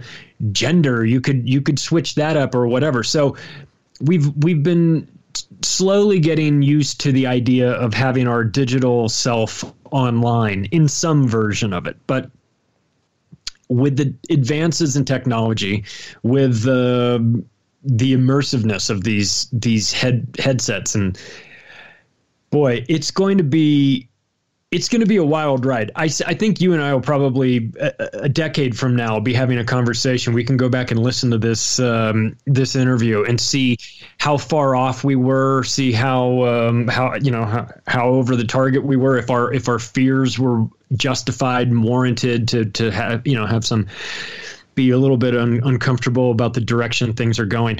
I'm not against technology. And I'm not against the advances in as we progress as people. That's fine. But I think that it's imperative, especially now, that we at least have the conversation about some of the downsides that come with it, because we're being sort of misled in a way that this is all good, no bad, or very little bad. And that, of course, to me, starts to smell like a sales pitch. And when I get a sales pitch as somebody who's been in sales, as soon as I notice it's a sales pitch, then my mentality changes a little bit. I start to say, okay, what are you trying to sell me? Why are you selling me this? Are you telling me the truth? Are you telling me something so then I'll buy the product? And so I get a little bit more suspicious. And what I've been seeing right now is sales pitch mode for this. So where are we headed? Where, of course, we'll look back on this and say, for the paralyzed that can't get out of their wheelchair, they can put on this virtual headset and they can dance on the beach, with their wife and all of these great things. And how could you be against that? And, and you go, well, okay, that sounds great. And I'm sure it's amazing for these people, but can we still talk about the very real downsides to this? Can we talk about allowing the owners of these platforms to have just an almost impossible to calculate amount of information about the world, and what can they do with that, and how can that be used against us? So I feel like we are walking into a real dystopian hellscape in the metaverse where we could, if it progresses in the wrong way, we could find ourselves wishing that we could go back to a simpler time like 2020, when all we had to worry about was COVID or drugs. All I had to worry about was keeping my kid off heroin, and now I have to worry about keeping him out of the metaverse, But we might find that this stuff turns out in the end to be far more damaging to us than we previously thought. I find it to be incredibly suspicious with the disassociation from reality that most of us, if not all of us, have been subject to, which I believe is the real pandemos, the real thing that is affecting all people by the definition, to usher us into not only an alternative psychological perception of a false reality or narrative, but then to offer us the option to plug into a digital sub-reality as a solution to escaping the climate and to escaping, well, not just the climate of the environment, but the climate also of health and of everyday life. We can escape all of that. To me, that just sounds like the Faustian deal with the devil. That sounds like I'm being offered, yes, that sales pitch, Charlie, I'm being offered something.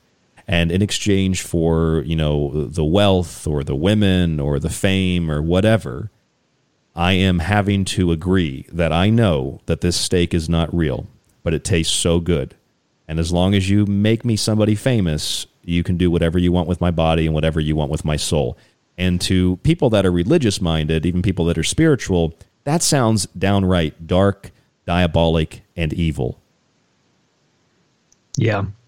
And I don't know if you saw those the two guys, the island boys, that they look like human sea monkeys with the crazy dreads and the face tattoos and everything. Yeah.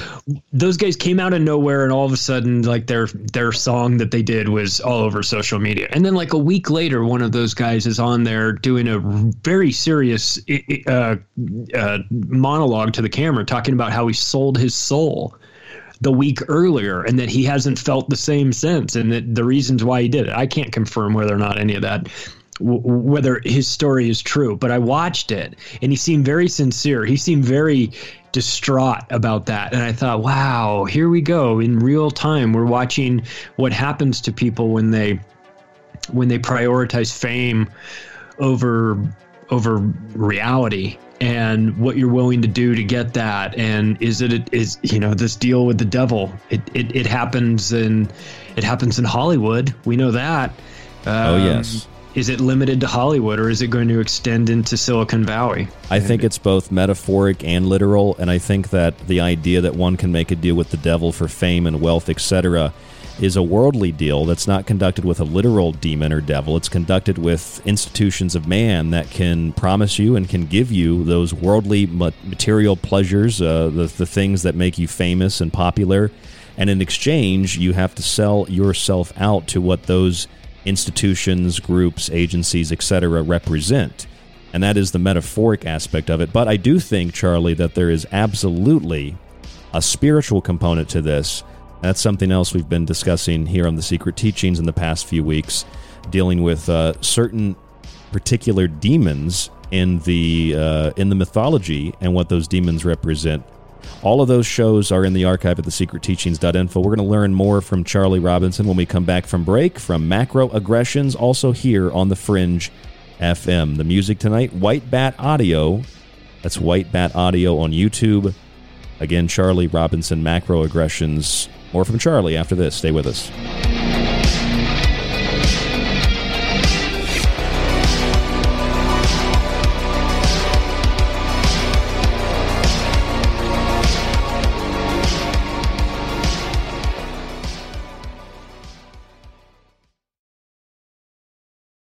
The Secret Teachings is finally available on nearly every podcast platform from Apple and Spreaker to Spotify and Podcast Addict. Also available as TST Weekends, our 1-hour Saturday morning show. Search the show name and start listening today for free. And if you want to avoid those annoying ads, visit www.thesecretteachings.info and subscribe to our ad-free archive with some of our older shows included. You'll get a private RSS feed and access to the montage archive and my digital books. Subscribe today or listen to the free show archive at thesecretteachings.info. If you enjoy The Secret Teachings and want to hold years of Ryan's research in your hands, grab a physical and digital copy of his books. Occult Arcana will introduce you to sacred myths, folklore, and alchemy. The Technological Elixir will take you from transhumanism and AI to black goo and UFOs. Food Philosophy will change your mind about what we call food, germ theory, and geoengineering. Visit thesecretteachings.info. So, you love talk radio? Then you'll love TalkStreamLive.com. TalkStream Live is always on, 24/7 with the best streaming talk shows. Find your favorite talkers and discover some new ones. It's free, readily available online or on mobile with any smartphone or tablet. Finding your favorite talk shows all in one place has gotten a whole lot easier. Just go to TalkStreamLive.com. Be sure to download the free apps from Google Play or the iTunes App Store. This is Michael Strange from Troubled Minds. You are listening to KTLK, The Fringe FM. You are listening to The Secret Teachings. To contact the show, to share information and your opinion, or give recommendations, email rdgable@yahoo.com. Visit the Facebook page, facebook.com/The Secret Teachings, or visit the website at www.thesecretteachings.info. People ask me all the time what they can do to take control of their lives when facing a daily onslaught of dis and misinformation. I say take control of your body and mind with water filtration. Visit www.thesecretteachings.info and click on our affiliate sponsor link with Pro One water filters at the top of the page to search for a water filter for the home, camping trip, and even the shower. They filter countless contaminants and make a wonderful gift for friends, family, and yourself. That's Pro One water filters at thesecretteachings.info. You're listening to The Secret Teachings. For more information on the show or to contact Ryan, visit thesecretteachings.info or email Ryan at rdgable@yahoo.com. Hey there, this is Greg Carlwood of the Higher Side Chats, and you're listening to The Secret Teachings with Ryan Gable.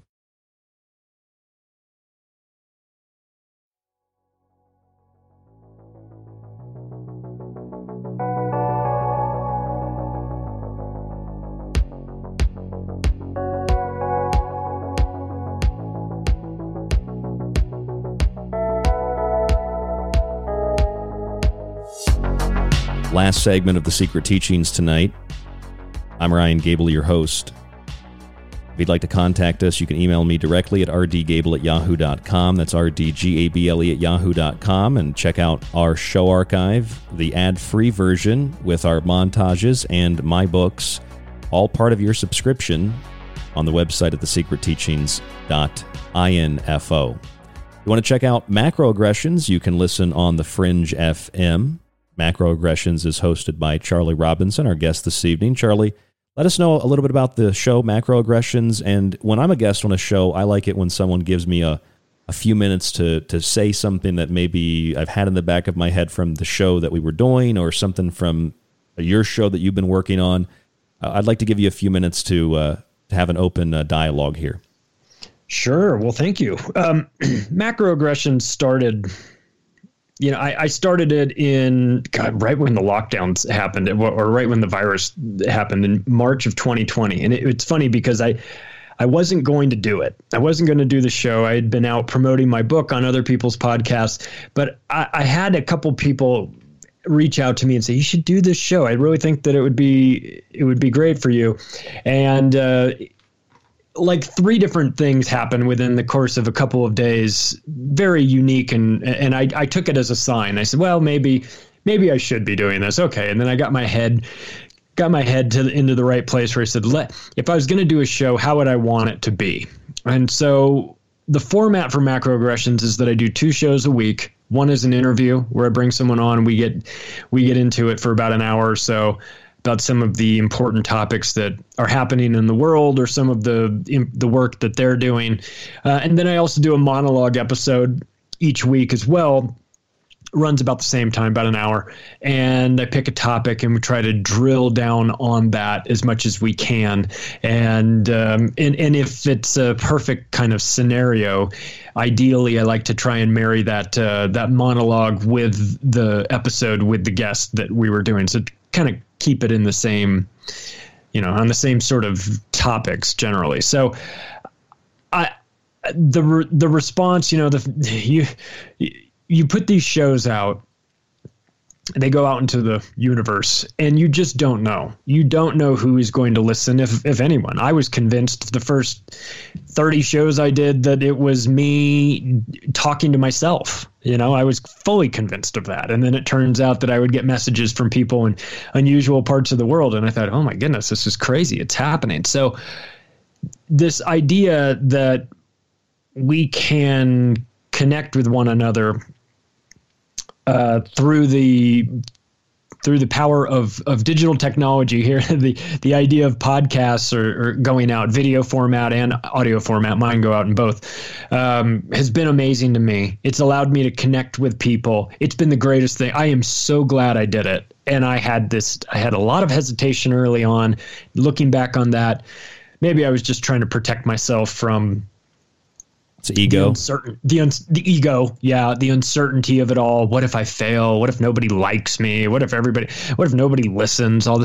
What's the worst that can happen? What's the worst that can happen? I decided I'm going to come at this from an angle of this is how I understand things to be as of this moment. I reserve the right to change my opinion on things if in the future I'm presented with new information that contradicts what I first believed. So I want to make sure that I give myself the flexibility to evolve. If things are brought to my attention that I wasn't aware of when I had my opinion on it previously, the interest is in getting it right, not necessarily being right, And so I want to try. I have this unrealistic expectation in my head, and it comes from a quote that I put in my first book, The Octopus of Global Control, from a guy named Stephen Bassett, the executive director of Paradigm Research Group, and he mostly deals with UFOs and things like that. But he had this quote, and it's several paragraphs long. I don't have it in front of me, but I'll paraphrase it. He basically was saying, like, imagine if you're born into this world and it's like a gigantic jigsaw puzzle, like a 10,000 piece jigsaw puzzle. And when you're born, you're given this box, and your mission in life is you set about to put these pieces together. And you're under this belief that if you put all these pieces together in the right way, it will show you a picture of the way the world really works. And so you go about your life. You start putting these pieces together, but there's a problem. It seems that the government that you're living under has made a decision for political purposes to mess with your ability to figure out, to put this puzzle together. So they've taken a handful of pieces out of your box and they've thrown it away. And then they've taken a handful of pieces from somebody else's box of a different puzzle, and they've put it in your box. And now you're going about your life thinking that all these pieces are going to fit. And it is an extremely effective way of disinforming the public. So when I put that in the book, what I realized was that that's what I'm trying to do. I'm trying to put this puzzle together. And he's correct. I've made this assumption that all the pieces that I'm working with are the pieces that are from my puzzle. But wait a second. Who says? I know that the media is lying to me. I know that the government's lying to me. The pharmaceutical industry is. Everybody's lying to me. So why should I even for a second think that I've got the right pieces to the right puzzle? So that started me down this path, whether it's the books I write or the podcasts that go out. I'm trying to put this puzzle together. I now recognize that I might not have the right pieces. I've got some pieces, but this is a collaborative effort. I don't expect to have this figured out by myself. It doesn't work that way. I need everybody to get involved. So I try to be as communicative as I can with my audience. I do what you do, which is here's the website, here's the email address. You guys want to get a hold of me? Let's talk. You found something that you think is interesting? Send it my way. I want that. I want to figure it out. I don't have an unrealistic expectation that I'm actually going to figure it all out, but I'm certainly going to try. I'm going to go down that path. And so macroaggressions has been great for me to work those things out, to bring on people that are far smarter than me, to get their take on how they think it works or the things that they see.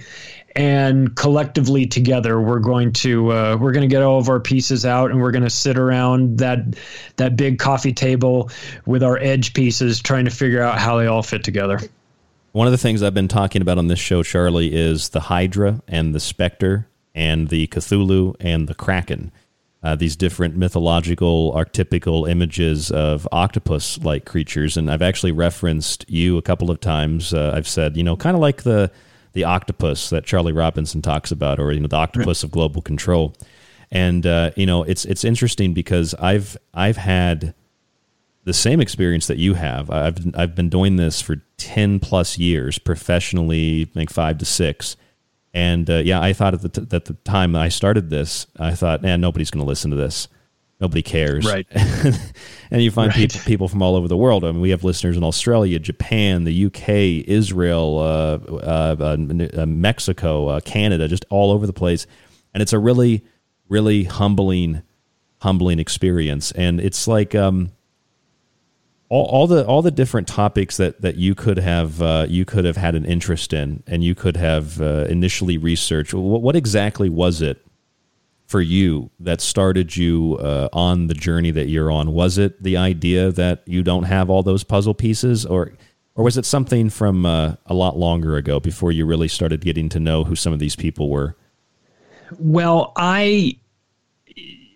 part of my, I guess if someone said with regard to macroaggressions, what is your big, what does he focus on in that show? What's his big hang up? It would be the media, right? The corporate whore media is my big problem. I've got others, of course, but that is my main one. And part of the reason for that is that I am a co-owner of a company that, and we were doing this back in 2000, 2001, 2002, 2003, that does media training for professional athletes. We get guys ready for interviews. We get them ready for public speaking. We get them ready for interviews with coaches and general managers when they're getting drafted. We get them ready for broadcasting. So my job was to understand what the media's role is, what they're trying to do, and how they operate, so that I can better educate my clients, so that they don't walk into this cold thinking that they're that reporter that's always cool to them that says, oh yeah, this is off the record. My job is to remind these usually young men, but not always, that no, it's not off the record. And that you have to understand what the media is and what they do and how they do it and why they do it. And so watching that process for the years that I did, and watching the dishonesty in the media intentionally, and watching the people that go into that line of work thinking that they're probably going to have a cool job, and then it turns out that they become captured themselves, it made me very suspicious of narratives. It made me suspicious of corporate media, obviously. And it also taught me that there's nothing that these people won't do or say if it benefits if it's in their best interest. So I found myself extremely suspicious of the media, and that then fueled my understanding if it's not limited to sports media, obviously this rampant dishonesty, it's everywhere. And once I started to reevaluate my relationship with the information, my information sources, meaning the nightly news or the Los Angeles Times or whatever I was reading years ago, it really forced me to come to an understanding that if you want the real information, you're going to have to go find it. So it's not going to be presented on your nightly news. So I think that distrust of the corporate media early on, from a totally, a completely different line of work, it carried over into my research today. It made me suspicious of them, which I think everyone should be, and it made me question. It made me have to go back retroactively and question all the things that I was told by my media. Now that I understand who they are and what they do, is anything real? And once you start down that rabbit hole, 9/11 being the big one for me, but not limited to that. Once you start to go down that rabbit hole and you start to see the co-conspirators being like the media and institutions like that, I can't get off the ride anymore. I have a compulsion to explain what I'm seeing to people, because I feel like if they see it, then they won't become a victim of it, or at least it'll be harder for them to become victimized by this. And so I feel like I'm in it. I'm committed to this. We had a class in film school where they outright taught us how to craft a narrative. It was a media class. They didn't come right out and say, we're going to teach you how to lie. And this was this was film school too. This wasn't like broadcasting school, but we had a class on like media and how the news works. And they just outright told us, this is how you craft a narrative. These are the types of words you use. And see, I didn't learn anything from that class. Just looking back, maybe there was something subconscious that I picked up on. And then later on in life, here I am today. And a lot of what I talk about, like you, is based on, I guess, what I didn't learn in film school, but what was directly taught to me and what my experience was with those kinds of ideologies, let's call them. And those things are... and when you mentioned earlier, go ahead. The American Medical Association, that document that we were just talking about, how it was telling them how to run the interviews and everything. I read that, and my sports media mind went off like, oh my God, these people are devious. This is what we if we wanted to, we could teach our clients how to do this stuff too, but we don't teach that. This is how you teach people to answer questions when you're teaching them how to lie. We don't love that, but so it's been a progression for me, watching, starting with the media and seeing their lies and then saying, well, okay, if this is a lie, what else is there? And then that leads you further and further. It leads you to government. It leads you to the stories that we're being told currently with regard to pharmaceutical. And what you come away with is, okay, I get it. It's all a lie, and then someone says, well, don't say that. That's black pilled. It's like, okay, well, it's all a lie. I'm not saying we can't figure it out, and I'm not saying we can't break it and make the system not work anymore, but we do have to acknowledge that.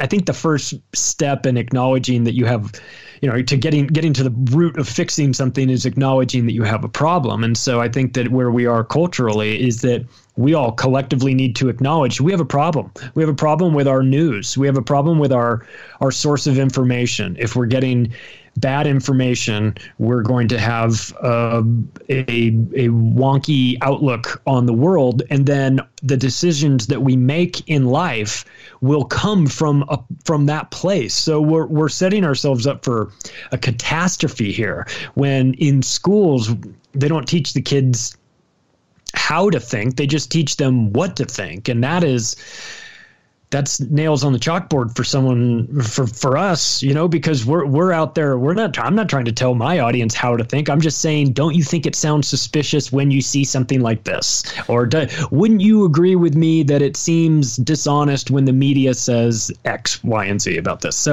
So I'm not saying I have all the answers, and I'm not saying I'm going to tell you exactly how to think, but I do believe that people should be a little bit more skeptical of the established narratives, because the narratives are coming from people whose agenda we are still a bit unsure of. It is not as crystal clear as these people are doctors, they're all trying to save us. Well, it's a little bit more nuanced. There's a financial component. There's a media component. There's a lot of factors at play. So it's otherwise that's far too oversimplified. I mean, so much of what we hear, what we interact with, what we see, it's all based on a fallacy. You know, the idea that you only have two options. It's the false dilemma. The idea that, you know, you're either with us or you're with the terrorists, as George Bush said. Right. That's pretty much the same narrative that we have today. And that's the thing, is it doesn't matter if it's 9/11, you're with us, you're with the terrorists, you know, the war in Iraq and invasion of Afghanistan, or it's SARS-CoV-2, COVID-19 and vaccines. You're either pro-vax or you're anti-vax. There's no space in between. So once you understand that language, as we've been talking about tonight, then you can read news articles. I don't care if they're news articles about Bigfoot. I don't care if they're news articles about COVID. I don't care if they're news articles about the moon. Whatever you're reading, you can apply that knowledge. You can apply that understanding and that language comprehension, and then you can pick out the inconsistencies. And you can do that and find that, as you said, you could utilize that AMA chart to basically teach somebody to lie. You're doing the opposite with what you do with your job.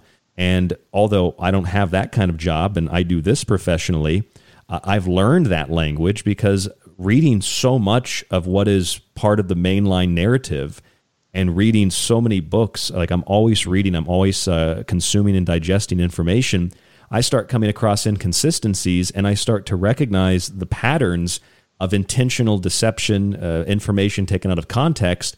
And then I just sit back and think, well, like we said earlier, well, why is nobody else noticing this? And the thing is, people are noticing it. It's just, you know, it's a matter of the context within the individual. If I'm not interacting with people who notice it, then to me, nobody notices it. If I start interacting with people like you, Charlie, I think, well, everybody gets this. And then when I step into the world outside of that, nobody gets it again. So it's about perception management. And that's what all this is. It's psychology, perception management, and coercing people to conform to a confirmation bias, to live in an echo chamber so that they can be comfortable with what they have, even if what they have is a fabrication. And that's the whole idea of the metaphor of the Matrix, or at least what it's become. That's the whole idea of what do they call now? Like mass psychosis. It's putting people into a frenzied state, so emotions are more important than information, to a point now, Charlie, where factual information is now considered an opinion. And opinions in media are projected as facts. And that changing of the terminology and the definition, just like the difference between of and with, dying of as opposed to dying with, just like the definition of vaccine or the definition of virus, which meant poison, now it means something else. The changing of those words in that dictionary from 1984, it's something as simple as those words that can literally change everything, because those words, cursive, sending a curse, spelling, casting a spell, that is magic. And so whether you come at it from a political point of view or an esoteric point of view, you can't ignore that. Because at the core of it all is understanding and projection based on what those words are. And then once you understand that, the whole thing opens up. Facts are racist. You know that. Well, they're not only racist, they're also sexist. They're very sexist. So let's be factual. You know? Yeah. Yeah. Well, look, if you can control the words that people use, then you can control their reality. And we are living in a world that is controlled reality, and breaking away from the controllers is scary at first, but for those that are still trying to hang in there and stick to that paradigm, let go. It's liberating when you finally acknowledge that you're not alone. You're not imagining this. You're not, maybe you are a conspiracy theorist, whatever that means, but you're not you're not wrong in your assessment. You have the ability for critical thought. You're using it. You're analyzing things. You have great sense of pattern recognition. Something that you saw once, it's not adding up. There's something in you that makes you think that all of this is a bit fake. And the truth is, you're right. You're on it. The reason why you feel that way is because you're really starting to think and you're really starting to analyze it, and it's becoming crystal clear. So we've been conditioned lately to not go with our gut, to think that, how could we possibly know anything? We're just these dumb little people, and everyone else up there on your television knows more about this than you. That is a lie. That is not the case. And, I'm glad that we have the opportunity to have these conversations, because you can talk about this stuff and get people. You never know. Like, I have an advertising background too. And there's stats that say you've got to show someone the advertisement 7 times before it finally, gets into their brain. Okay, well, maybe this conversation you and I are having is going to be the 7th time someone has heard this information, and it's finally going to click. So we're going to keep doing this. We're going to keep talking, because everybody's at a different pace. Everybody's getting this information at a different rate. And this might have been the final conversation they needed to wake up, and where others, this is the first time they're hearing this and they think we're insane. So, well, Charlie, I want to thank you for coming on the show tonight. I know that you have the Octopus of Global Control. You also have Controlled Demolition of the American Empire. Where can listeners find those books? And give us a little bit of a description of the Controlled Demolition. Controlled Demolition of the American Empire, I wrote with Jeff Berwick from the Dollar Vigilante. That was we made the comparison between how you would take down an actual building with how you would take down the American Empire. Things like identifying the support columns, rigging the detonators, pushing down the plunger, clearing the debris, things like that. So we did it sort of a chapter by chapter metaphor between how you go about the process of taking something down that seems very stable, like a building, and how you can convert that into a pile of rubble in a relatively small amount of time. And we put that out the Friday before Election Day 2020. It was a #1 bestseller on Election Day. That, to me, is great for a variety of reasons, but just the irony of it happening on Election Day was phenomenal. Jeff Berwick runs the largest anarchist convention in the world too, so the irony wasn't lost on him as well. I've got a new book that's out called Hypocrisy. It's spelled Hypocrazy, Surviving in a World of Cultural Double Standards. People can find that wherever. They can find that on Amazon in a paperback format and digitally. You can also find information about my books at my website, theoctopusofglobalcontrol.com. And since we're wrapping up here, we'll mention this since a dear friend of ours, Kev Baker, is gone, and I heard him in that intro. Yes. There's a GoFundMe set up for him. I will provide Ryan the link to that. If you are in a position where you have more money than time, please donate your money to help Kev's family. If you're in a position where you have more time than money, well, then spread the word. Share the link to this. Kev Baker was a great guy. He was both of our friends. He had a deep lust for the truth, but he also had a great sense of humor. He recognized the insanity of it all. Yeah, he had a good ability to laugh at this. I connected with him very much, and he is deeply missed. So if you're thinking of keeping his memory alive, you can support him, his family, through the GoFundMe, that link that we'll put, or you can go to GoFundMe.com and search Kev Baker, and it should come up. He was in Glasgow, Scotland, and he had COPD very bad and was on a wait list for a lung transplant that didn't come. Well, I wanted to say, too, that I really don't have a lot of money. I am always struggling month to month with radio, but I've also gone over and donated a few dollars to that GoFundMe as well. And I've got that linked up on our Facebook page at facebook.com/The Secret Teachings. And for those of you who might not have heard my statement on Kev Baker, I don't like to put a bunch of stuff on social media, but I did dedicate Monday's show to Kev, because it was a lot of the same stuff that Kev and I would talk about, and I knew that he would appreciate that. So that show is in the archive. It's totally free to listen to. The first half hour is kind of like a Kev Baker segment. And Kev Baker will absolutely be missed by myself as much as Charlie and so many of you listening out there who were also fans of Kev. Thank you for mentioning that, Charlie. Yeah. Well, he was a good guy, and he was on the right side of this fight. And he did not sell out. He could have sold out, but he did not sell out. No, he didn't sell out. It wasn't in his nature. He was a tough little bastard, you know. Yeah, he was. I mean, I just every time I think of Kev now, every time I thought of Kev before, I would always laugh. But now there's like a morbidness to it, but there's something joyous about it because Kev, even after he's passed on, he still makes me smile. I'm still laughing when I think about the interactions I've had with him. Me too. And it'll be easier at some point. But even just in my day-to-day life, before Kev passed away, I was in the mall. I saw a store that was just. The store's called Q. I took a picture of it and sent it to him saying, "Hey Kev, you need anything from the store?" So I will probably live the rest of my life and see something funny and think, "Oh man, I should have sent Kev." I'd send Kev an email about that one in a second. You know, that was the 17th store, is what that was. Right. Charlie Robinson from Macroaggressions here on the Fringe FM, Monday and Friday. This is the Secret Teachings, Monday through Friday on the Fringe. And then a 1-hour special TST Weekends show on Saturday mornings on Aftermath FM. The free archive is on the website and everywhere you can find a podcast streamer, The Secret Teachings and TST Weekends, or you can access the full show archive with no advertisements on our website.